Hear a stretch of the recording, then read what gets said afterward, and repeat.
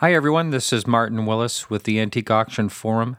Our podcast is episode number 105 with Kari Kuxi of Cash and Kari. She's a wonderful guest, and I hope you enjoy today's show. We have a couple of announcements. First, you can follow us on Twitter at twitter.com/auction_podcast. You can like us on Facebook, and that icon is right on our website, which is antiqueauctionforum.com. You can listen to us on your smartphone on Stitcher, and we have a free app available right on our website. If you'd like to drop us a line, you can write us at info@antiqueauctionforum.com. Again, today's guest was a real pleasure. We have a number of exciting guests lined up, so please check back with us. Thank you for listening, and I hope you enjoy today's show.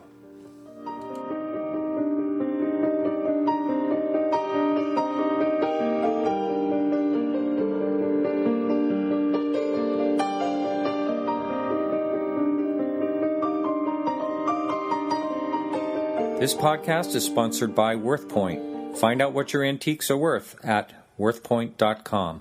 Hi, everyone. I have Kari Kuxi on the phone of Cash and Kari. How you doing, Kari? Hi, Martin. I'm doing well. Thanks for having me. Well, thank you. And I'm thrilled you agreed to be on the show. I noticed we were following each other on Twitter. And, absolutely. Yes. But I want to ask you how this show has changed your life, the Cash and Kari show. Well, it's kind of been a whirlwind. Not kind of. It has been a whirlwind. I've been involved with the antiques business for a long time. And I live in Detroit, Michigan, outside of Detroit. And we had the movie industry here for a while where we had a giant tax credit, and they took it away. Everybody's pretty bummed about it, just because it did bring a lot of jobs to the area. And we did have a lot of set designers calling us and always looking for wild and wacky things. So I received an email from the producers of the show, and I thought that they were looking for props initially, because we get a lot of different emails and phone calls. And then they actually were actually scouting and were kind of stalking me online and saw my company. And, this can be a cottage business if you want it to be. You can take it at your own pace. Antiques really aren't supposed to be fast and furious. I mean, they can be at auctions, but, there's a lot to research, and it's like a slow business, and you're interacting with people, and you're telling stories, and every piece has a story. But that's right, yeah. With the television show, it's really turned it into a high-paced, fast-moving, really interesting business. And it's really fast-forwarded everything. It's really, it's turned into this giant snowball that's just getting larger and larger. And that's a good thing. It's just I've had to stay healthy to make sure I keep my head on straight while we're doing everything. But it really has, of course, increased business. It's international exposure, so it's been fantastic. It's been a blessing. Right. Now, I know people will probably be contacting you from out of the area. Does that happen quite a bit? It does happen quite a bit. We've actually started an affiliate program to help those people, because I think estate sales and tag sales and thrift shopping, it's not so taboo anymore. It's becoming a really hip thing to do. So we are getting tons of people calling us from all over the country that need help. Yeah, it's very green. And when I'm mentioning that, for some reason, when I see your website, that's all I think of. It's a beautiful website. I don't know who designed it. But, thank you. We're actually in the middle of an overhaul. We're gonna redesign it because we are growing and shifting and changing, and we're launching. I actually have a meeting today about it. So we're launching a whole new site soon. Now, can you tell the listeners basically the premise of the show? Perhaps someone has not seen it. Sure. It's on HGTV, Home and Garden Television, and it's I'm aligned with Pickers, American Pickers, because it's the same production company. So American Pickers, of course, are on History Channel, and I'm on HGTV. And the show is all about estate sales, the process, how it works, the customers, the collectors, the collections. We sell a lot of things. We tell the stories. And I actually do a refurb project on every episode as well. So it's a lot of fun. What I like, one of the things I like about your show is there's always a misconception that someone just waves a wand and the work is done. And you get right in and you show how much work. It's a monumental task. And I've been in the auction business all my life, and I have a friend who has a real successful estate sale business in California, so I know what's involved. And I was kind of glad to see that come to light, that you really show what goes on. That's funny that you say that, because a lot of people who own companies, they're like, you show this little snippet of the work that's being done, but there needs to be more about that. I mean, yeah, there's a lot of background work that's involved. You're basically transforming the place, and you're right, it's a lot of hard work. Even without the cameras in our face, it's a lot of hard work, but it does have its rewards. Speaking of cameras in your face, does that make it a lot more difficult to do your job? I am a fast walker, fast talker, fast mover. My brain moves very quickly. So with the television cameras, and I don't mean that to pat myself on the back, I just say that I move quickly. I like to get my work done. And with the cameras, everything has to go very slow because they want to capture every moment, or they need to get their macro shot, which means all of their detail shots. So you have to slow down, and that's the hard part. It slows us down a little bit in terms of getting the job done. So it's like, okay, cameras, we're getting ready to wrap. All right, now the real work begins. So it slows us down, which, it's hard. Now, you're in your second season now, are you?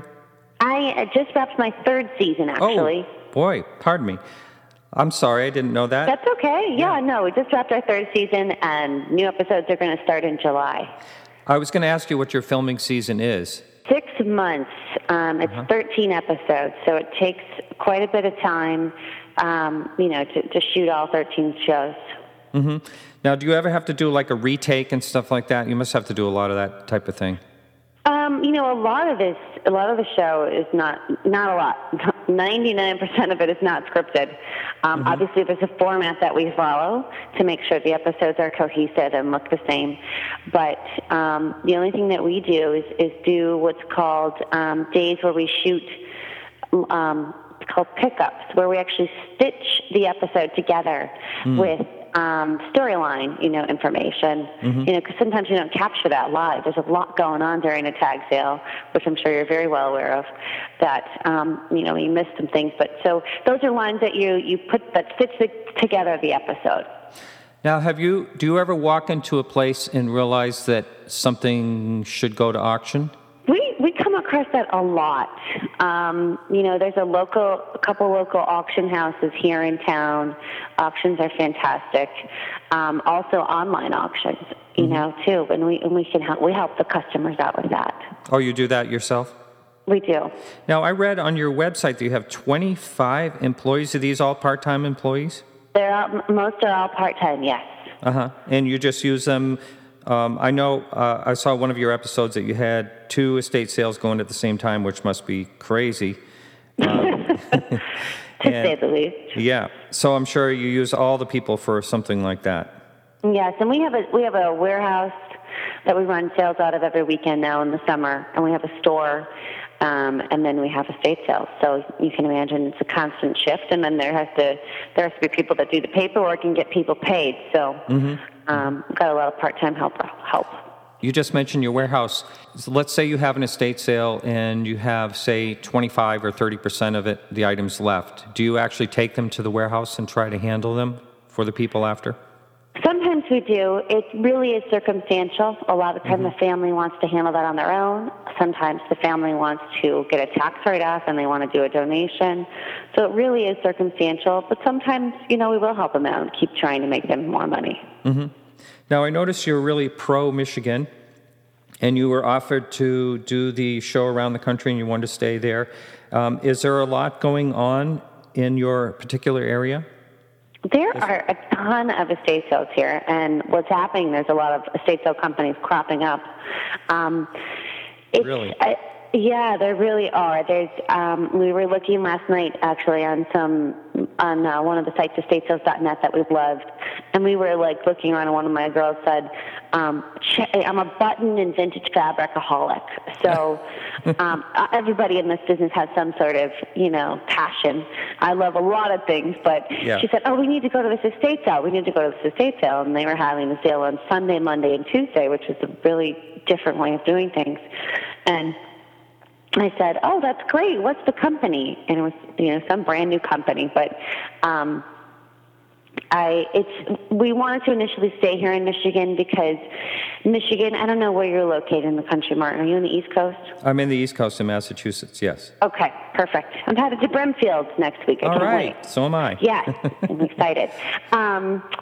But Michigan has really been hit hard with the economy, especially Detroit. We have such a bad rap, and people think of Detroit, they're like, it's the murder capital of the country. And, there's a lot of history here in Michigan, a lot of history. So I wanted to stay here. We really needed it here, and we've showcased it very well, I think. And we're not opposed to traveling in the future. It was just something that we really wanted to do initially. Mm-hmm.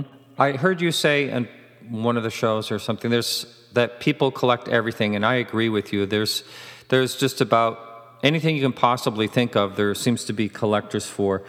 Do you have you gotten in any type of situation where you had like, I know there's a show about the hoarders and stuff like that, where someone has just collected, say, bulldogs or whatever, like thousands of them. Have you ever seen that? Oh, yeah. I've seen it all. There's a collector for everything, You feel like you walk in somewhere and you're like, and somebody on the team will say, well, who's going to buy that? That's unbelievable. And they'll say, well, you know what? You just gave that so much energy that somebody's going to walk in. That's going to be one of the first things that sells. and it happens. But we do walk into circumstances where you're like, wow, they collected 10,000 pieces of milk glass. I mean, yeah, it happens all the time.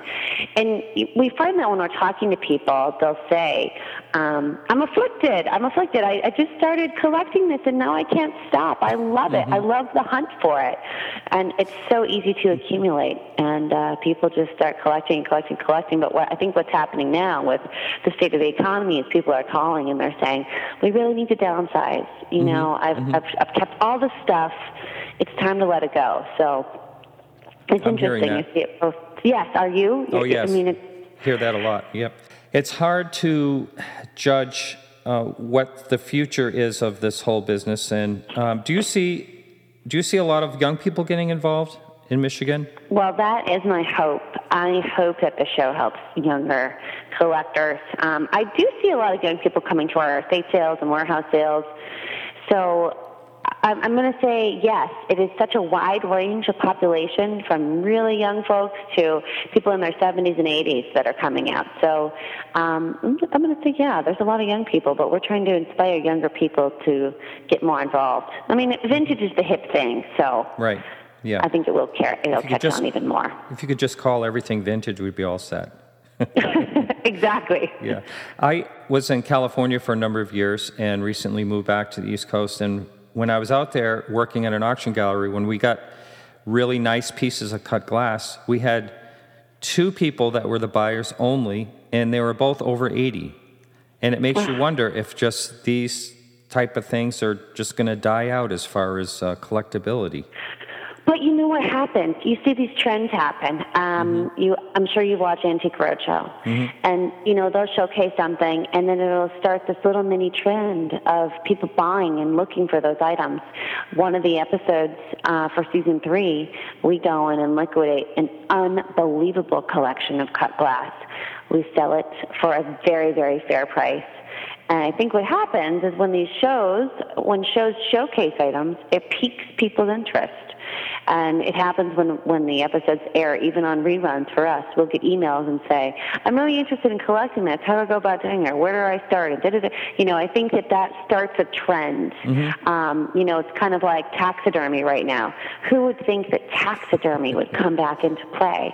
And it really is. It's all over the place. I was just in Austin, Texas, and there was this whole vignette all about crazy and wild taxidermy. So I think there are trends starting, and I hope so. I hope that happens so things don't just die out. I remember back in the 70s, someone saying the reason brass beds were so hot at the time was because they're featured in like some major magazine. And so I do agree. I think that, there's definitely a stimulus when something's featured either on TV or a popular magazine or something like that. And so I hope that continues. I hope so too. Yeah. What is the most unique thing you've ever found, not necessarily on the show, but that you've ever walked into a place and have found? I think that's such a hard question because I'm asked that quite a bit because I'm so into this and passionate. I love it. I love finding out what things are and what they're worth and what they were used for. But maybe the most bizarre, weird thing that maybe I still think about how bizarre it is like a bloodletting kit. Oh, yes. Like things like that.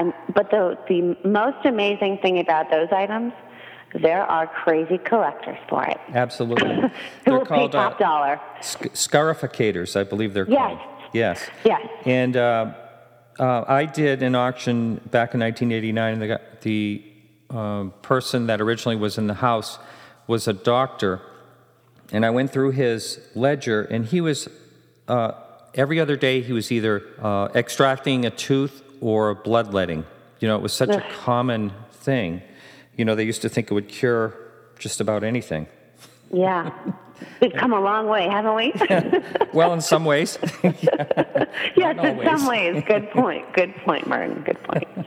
Now, I love the vehicle you drive. It looks like a reproduction, and let me guess, is it like a 1959 Dodge panel? It is a 1958 Dodge D100 panel truck, and all the guys love it.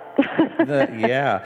Now, but is it a real one? Because I saw the interior shot, and it looked like a new vehicle. Well, here's the deal. Here's the secret of the Dodge panel truck. We shoot B-roll of me driving the truck. It is such a loud truck that we cannot interview in the truck. So those interior shots are not obviously what the panel truck looks like inside. I got it. So I kept thinking, boy, are they making a reproduction of this truck? I was just trying to figure that out. And I bet you do get a lot of questions about that. We do. We get a lot of emails, but they love it. They love it all the same. Mm-hmm.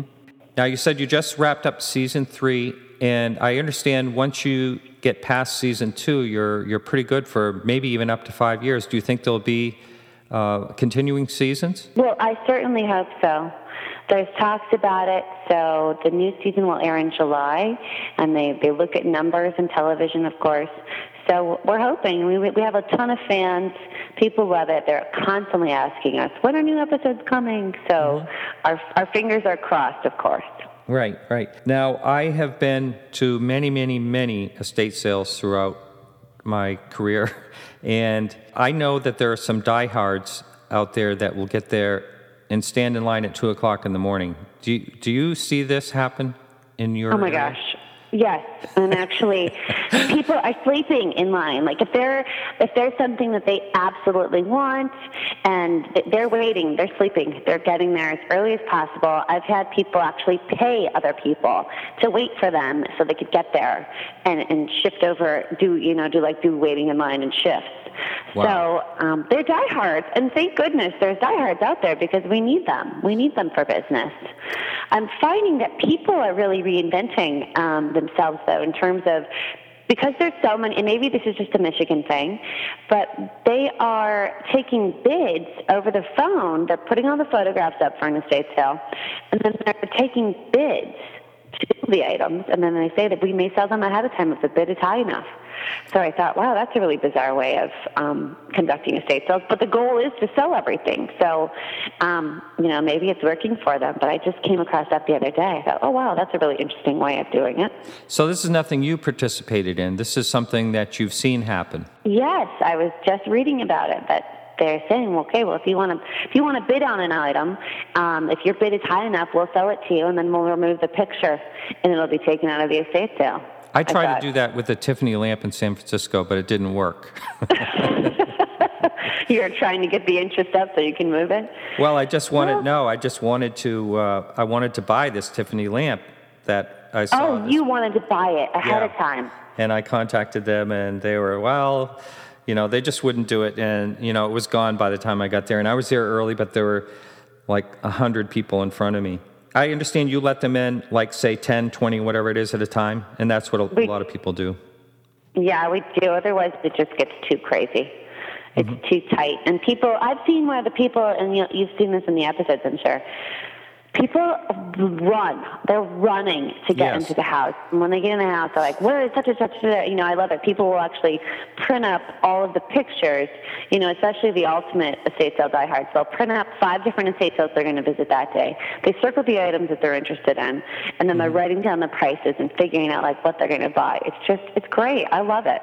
It's crazy. I have a really good friend, and he's one of the top New Hampshire antique dealers there is. He was up in the Lakes region, and he saw a sign that said estate sale, and there was a band, like a rope across where no one could get in, but they could look down on the lawn and see everything that was there.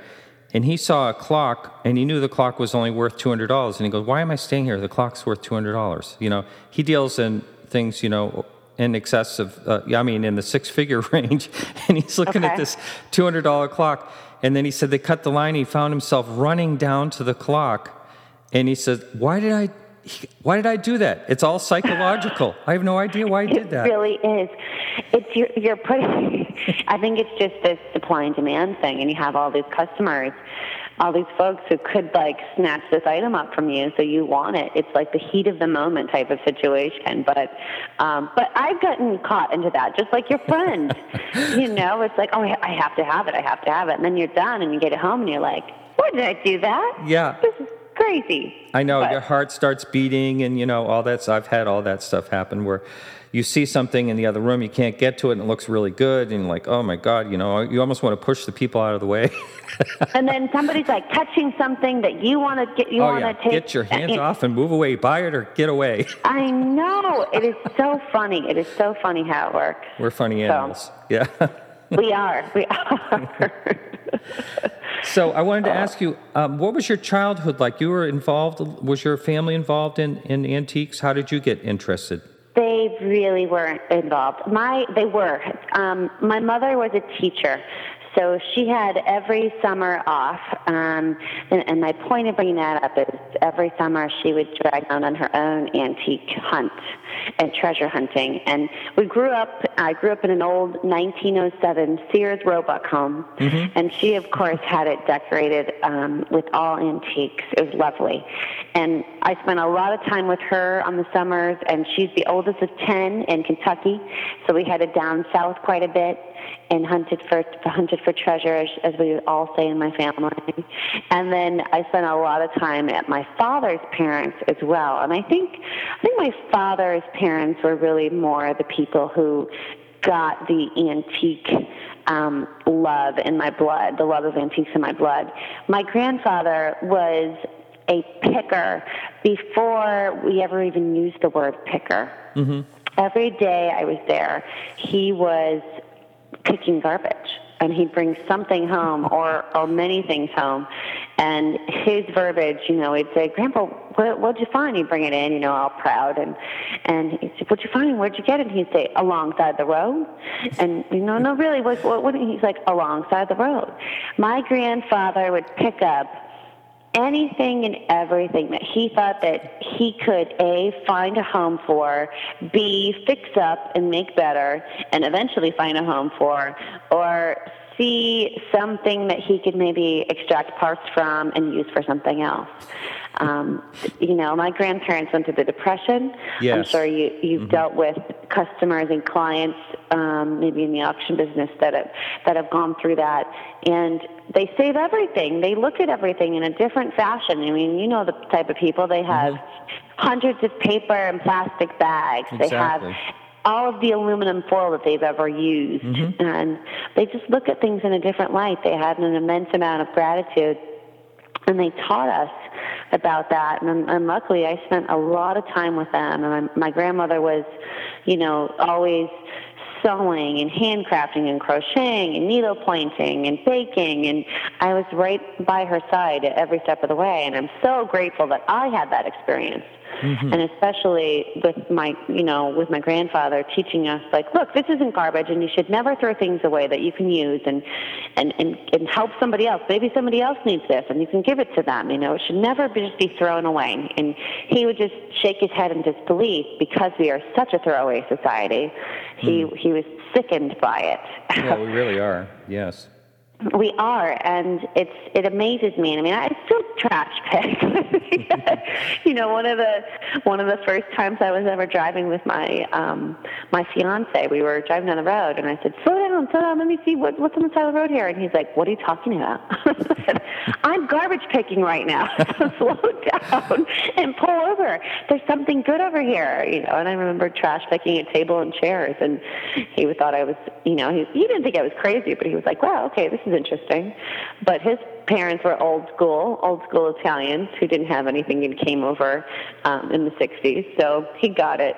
But it's just a different way of looking at things. I love to buy things new, of course, but 98% of everything that's in our home is secondhand.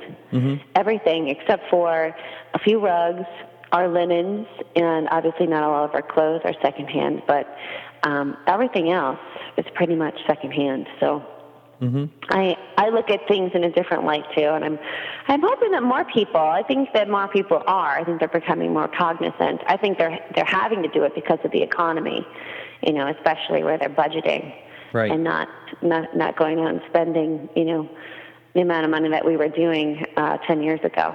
Right, exactly. So what actually got you into the business, say, after you got through high school and perhaps college or whatever? How did you actually get into? Well, I've always been an entrepreneur. I was always starting up little businesses or selling things. I think the main thing that triggered it was the launch of eBay. Mm-hmm. I wanted to go to Europe. I wanted to take a trip. And this was back in the day, think back how long ago, where you'd have to take your pictures on your camera, take the film out, take it to the drugstore, get your film developed, wait for it to be there, pay for it, bring it back, scan the images on the scanner, crop them, fix them up on the computer, and then list your item online. Mm-hmm. And I had a lot of stuff, clothing and things that I'd accumulated, and I thought, I bet you I can sell this online. I was shocked. I was looking. Now, this is back in the day when eBay just started, and it was amazing. Did you sell online during those days?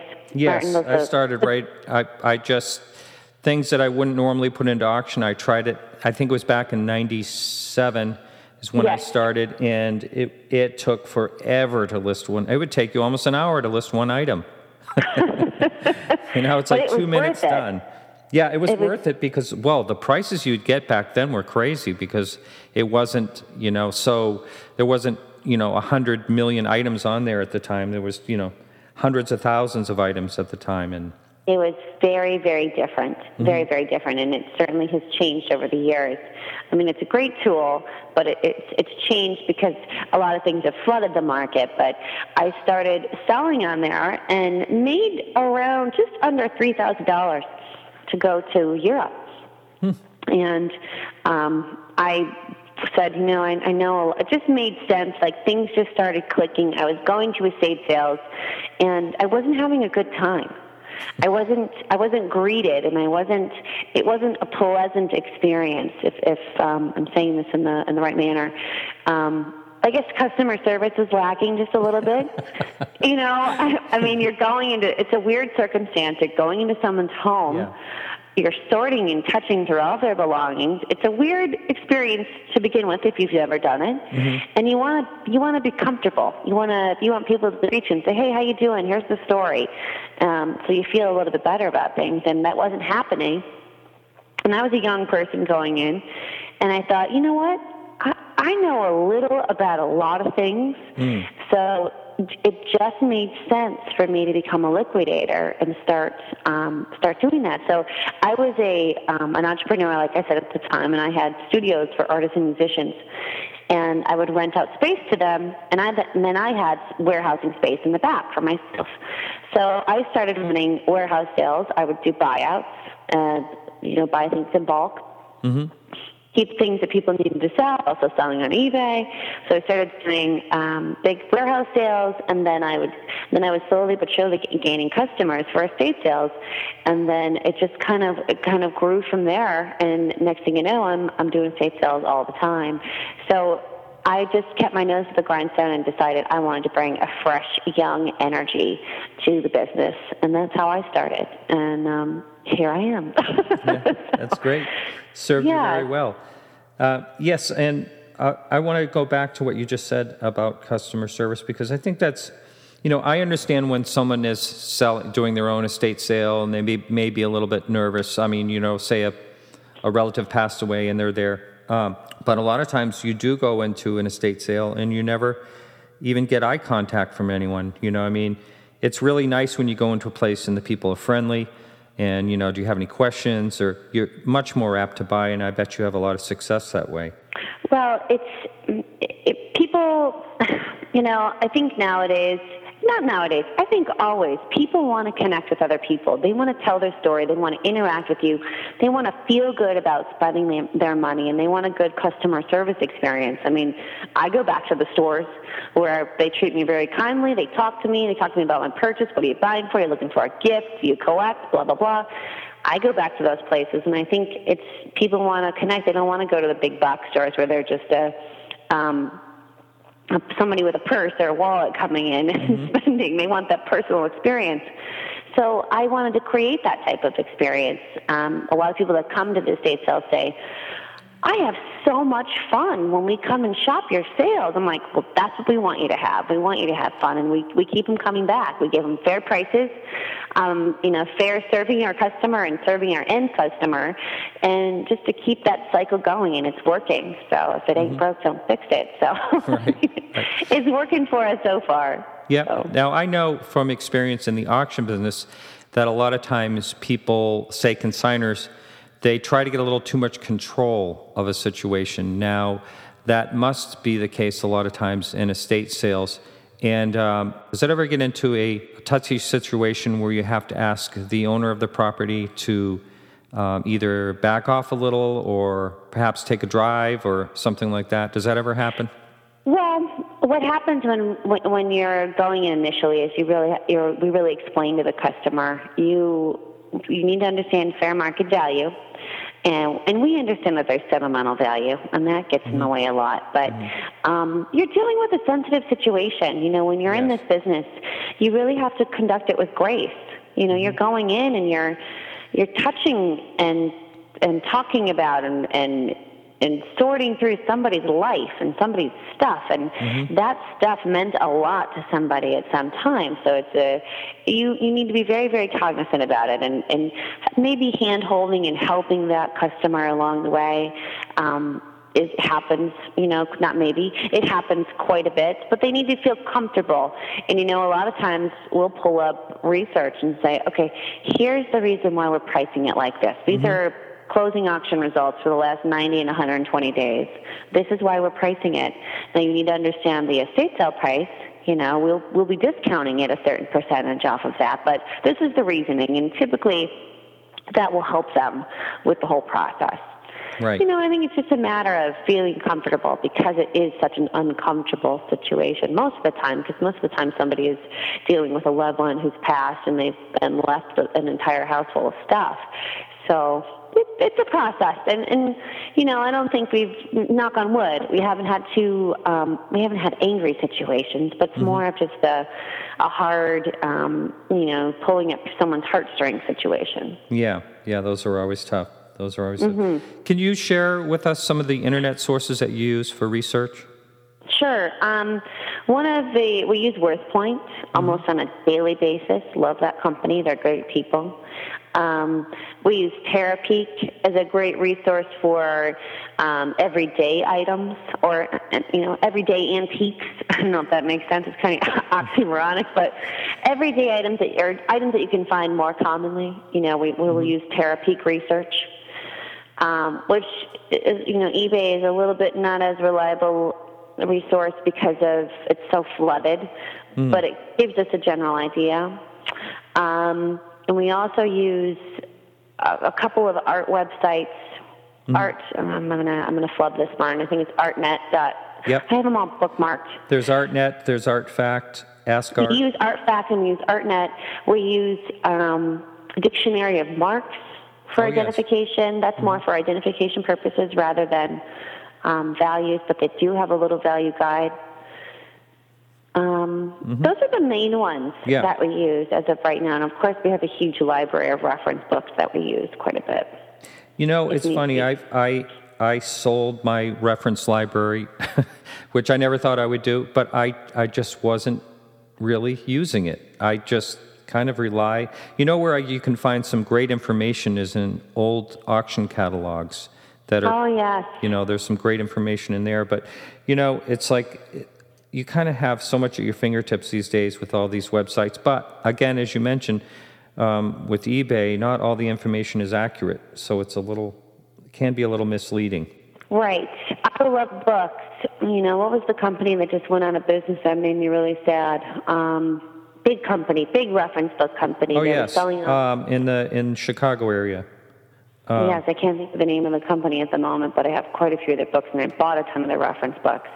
I still love having a book in my hand and going through the pictures and going through the information. I mean, I love the internet. It's great. You can get online. You can get on there very quickly and look through things. But I still love books. I still love those reference books. So I will never sell my library books. I love them. Well, it had to do with cross-country transporting me across country a few times. It was enough. But what do you think the future is going to be as far as what you do? Do you think it'll keep alive? Do you think you'll stay real super busy? Well, people downsize and pass away every day. I think that there is more stuff than we can contain. So I don't really see it slowing down. Yep. The only thing I may foresee is, prices maybe fluctuating quite a bit with economic times and economy, but I don't see it slowing down because it's just a busy business. Everybody always wants to sell something, especially when the economy is down. People want to sell stuff, and you have to hustle a little harder to make the same amount of money, but I really don't see it getting slower. If anything, it's just getting busier and busier. There's a lot of people that get kind of stuck in high prices in, say, 2005 or something like that, and they're a little slow to let go, but coming to reality is a little tough. I've seen that. Now, I just want to ask you, when someone wants to watch your show, Cash and Kari, can you tell the audience how they can find it on TV? Sure. You can actually watch full episodes on hgtv.com, but there are reruns on Wednesday mornings right now. It's a full hour, 9 and 9:30 a.m., so you can DVR if that's too early for you or if you're working, like most folks. And then the new episodes will start in July, and they're telling me that we're going to be back on our Sunday night slot at 7:30 p.m. Eastern Time. Ooh, that's a nice time slot. Yes, it's great. Yeah. It's great. And you mentioned your affiliate program earlier. Can you elaborate a little more on that, please? What's happening is that tag sales and estate sales are becoming more popular with the show and with all of the antique relevant shows that are out there. And people are wanting to learn about this business. I think they're wanting to kind of repurpose themselves, if you will. So we decided we've gotten so many different requests from across the country of how do I get started in this business and how, what do I need to do? And we decided to start a training program, which basically folks can be trained and sign on and buy into our affiliate program and become a repurposed estate services wherever they are, wherever they live. We just signed on Fort Wayne, Indiana. We've got a couple in Orlando, Florida. We've got somebody in Grand Rapids, Michigan. My mother has decided to become an affiliate. So really? Did you charge a full price? Well, it is my mother. So. I'm just teasing you. I know.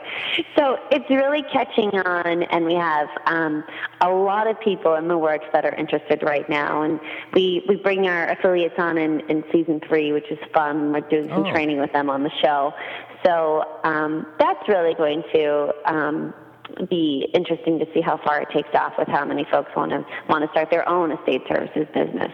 That's great. Now, what is your website address? I have 2 website addresses. The name of my company is called Repurpose. But if you want to know about the estate services side, it's repurposeestate.com. And then I also have repurposeshop.com. And if you can't remember all that, anyone can go to cashandkari.com, and that will take you to either one of the sites. I'll have those linked up right underneath this podcast as well. Great. Thank you. So you've been absolutely wonderful. It's been a real pleasure. And who knows, we may bump into each other in Brimfield. I'll know who you are. Please do. Martin, I'm going to be over. There's a large event. It's a large tent called the Brimfield Tweet Up. Come over and see us. It should be really fun. There'll be about 250 bloggers. That'll kind of be their landing spot.